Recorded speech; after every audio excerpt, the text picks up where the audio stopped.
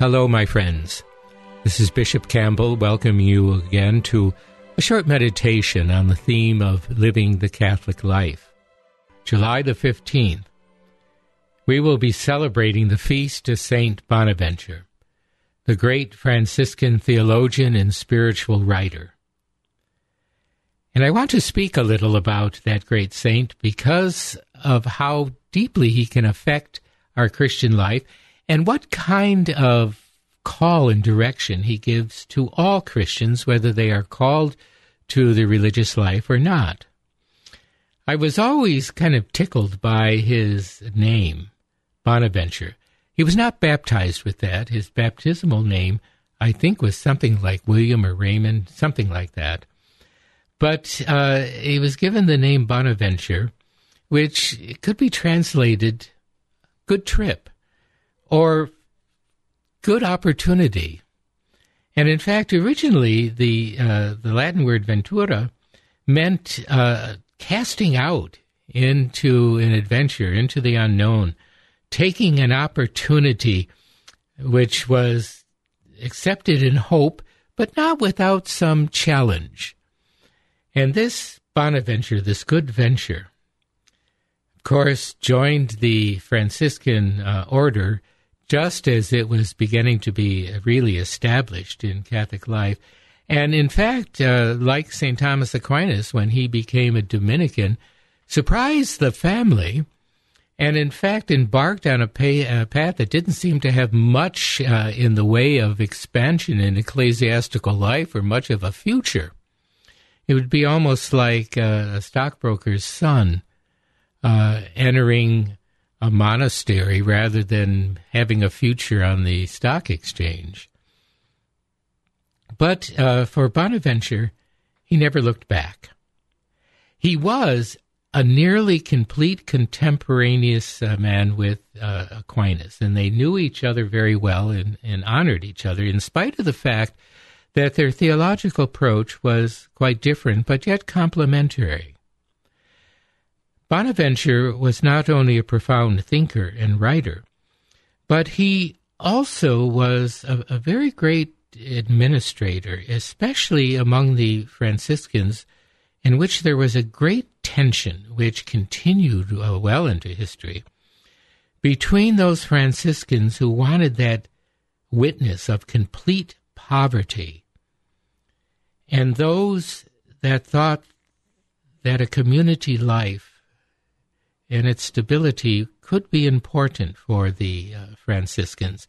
Also, St. Francis himself resisted having any of his friars study theology or philosophy. And it was only at the direction of the Pope that the Franciscans became open to the intellectual life, the theological life of the Church. And of course, St. Bonaventure, who was chosen to study theology, became a master of it and one of the leading lights of Franciscan theology, which continues to this very day. But it was through Bonaventure's work that tension was eased to a great extent. St. Bonaventure resisted as much as possible being named by the Pope to an episcopal see. He was once suggested for Canterbury, but by various stratagems, and I think a deep life of prayer, he avoided that one. But eventually he was named to a diocese in Italy and performed well there, although he was never comfortable in that kind of setting or that work. But of all of the works that he wrote, which gave him the title of the seraphic doctor, that is, the seraphic after those angels that are nearest to the face of God, because of his mystical theology. But his most famous work is a work that has a Latin title, but is translated as either a journey or road of the mind to God or in God. And that sense of the title captured the reality of the Christian life as a pilgrimage, as a journey. It is a journey of the mind, of the soul, of the entire person towards God, but always within God. It's a marvel of the mystery of the presence of God, that although God is completely beyond our ken and is always something that draws us further, but yet is constantly present to us. And being in God and toward God is the heart of that journey. The Christian life is a life of pilgrimage. In fact, one of the titles for the Blessed Sacrament, which was very popular among Catholics, was Excavitorum, the food of wayfarers. And there's a marvelous hymn that we sung in church when I was a child, one of my favorite terms, that was called simply O Excavitorum, O Panis Angelorum, O Manna Celitum, O food of wayfarers, O bread of angels, O heavenly manna. All that sustenance on our way. And it's a reminder to us of the journey we're on, but also the sustenance and the fact of how important participation in the Eucharist is to a complete Catholic life. But we have no lasting city here. So in spite of how good life seems to us around, how at ease or at peace we seem to be, we have to realize that here we cannot simply rest. We are constantly moving, going deeper, and realizing, as John Henry Newman once said, to live is to change.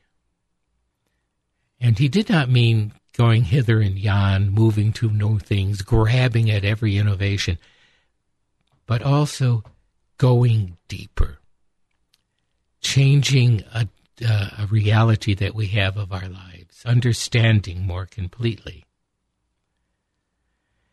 And here within our actual world, where, of course, we have to work out our salvation, it is always a matter of more or less. We are never going to find perfection here. I think we have to hope for less imperfection and growth in a sense of movement.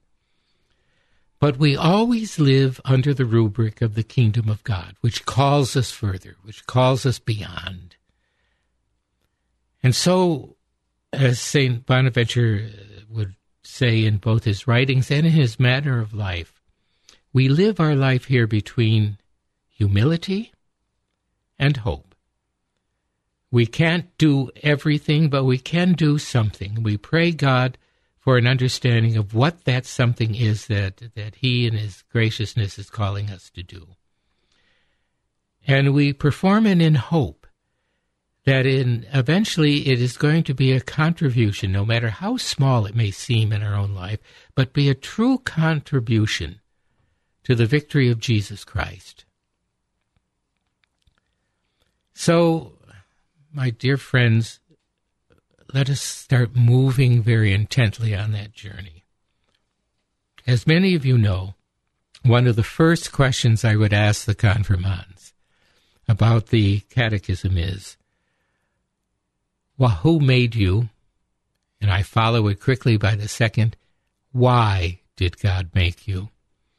And of course, your answer is, and I can't hear you repeat it, but I know that you know it, it is to know Him, to love Him, and to serve Him in this world, and to be forever happy with Him in the next. So think of how we continue on that journey. We first have to attune our minds and hearts to listening to the Word of God that comes to us through sacred Scripture, through the life of the Church, through the very voice of the risen Lord among us today. And in listening to that Word, to understand it and to awaken our hearts to a profound love for that presence of God. And then to do what we hear, to realize that our faith, the doctrine of the Church, the teaching of sacred Scripture, is the roadmap. And we need that roadmap as we continue our journey so that we don't wander off into bypasses or into alleyways that are going to lead to a dead end. We listen. And then we listen as the prophets listened.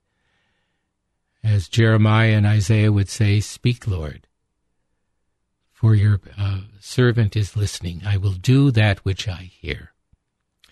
We also, of course, have to call upon the presence of the Holy Spirit because there is a great need for discernment. St. John Henry Newman used to mention that in many of our moral quandaries, in many of the moral questions, we may be involved in a combat for good and against evil in the twilight. It may not be absolutely crystal clear and brilliant before us what the choices are. We need the help of the Holy Spirit so as to learn the great gift of discernment, how to recognize that which is good and to grasp it, and to recognize also what is evil and to avoid it. And therefore, in this discernment, which allows us, of course, which also we could talk about the role of a truly trained conscience, we know that we have to pursue the virtues, that we have to train the whole of our person on that journey to act according to both what they call the natural virtues, that is, virtues which were natural to any human person, and the theological virtues, which are those gifts of God of faith, hope, and charity.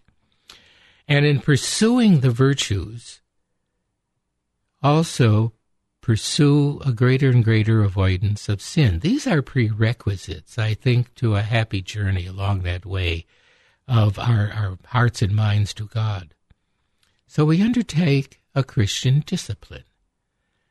And remember that the original meaning of the Latin term disciplina is education and training. And once we do this, we find our minds opening and living in a joyful combination with a loving longing of the heart. There is the clarity and brightness of our goal, eternal life, and we keep it constantly before us. We learn how best to reflect that goal in our daily living, especially in our relationships with those who are close to us, those who are neighbors, and those who are yet to be known to us. And we rest in the understanding that in all things the providence of God will be known. We have to wait sometimes in profound hope. But in the end, when all things will be in God, we will understand how He has directed our hearts and minds, our journey, sometimes very gently, sometimes with a little loud commandment, but always in His loving care. And for this, we thank St. Bonaventure for reminding us of the power of that Christian journey and the way to walk the pilgrimage.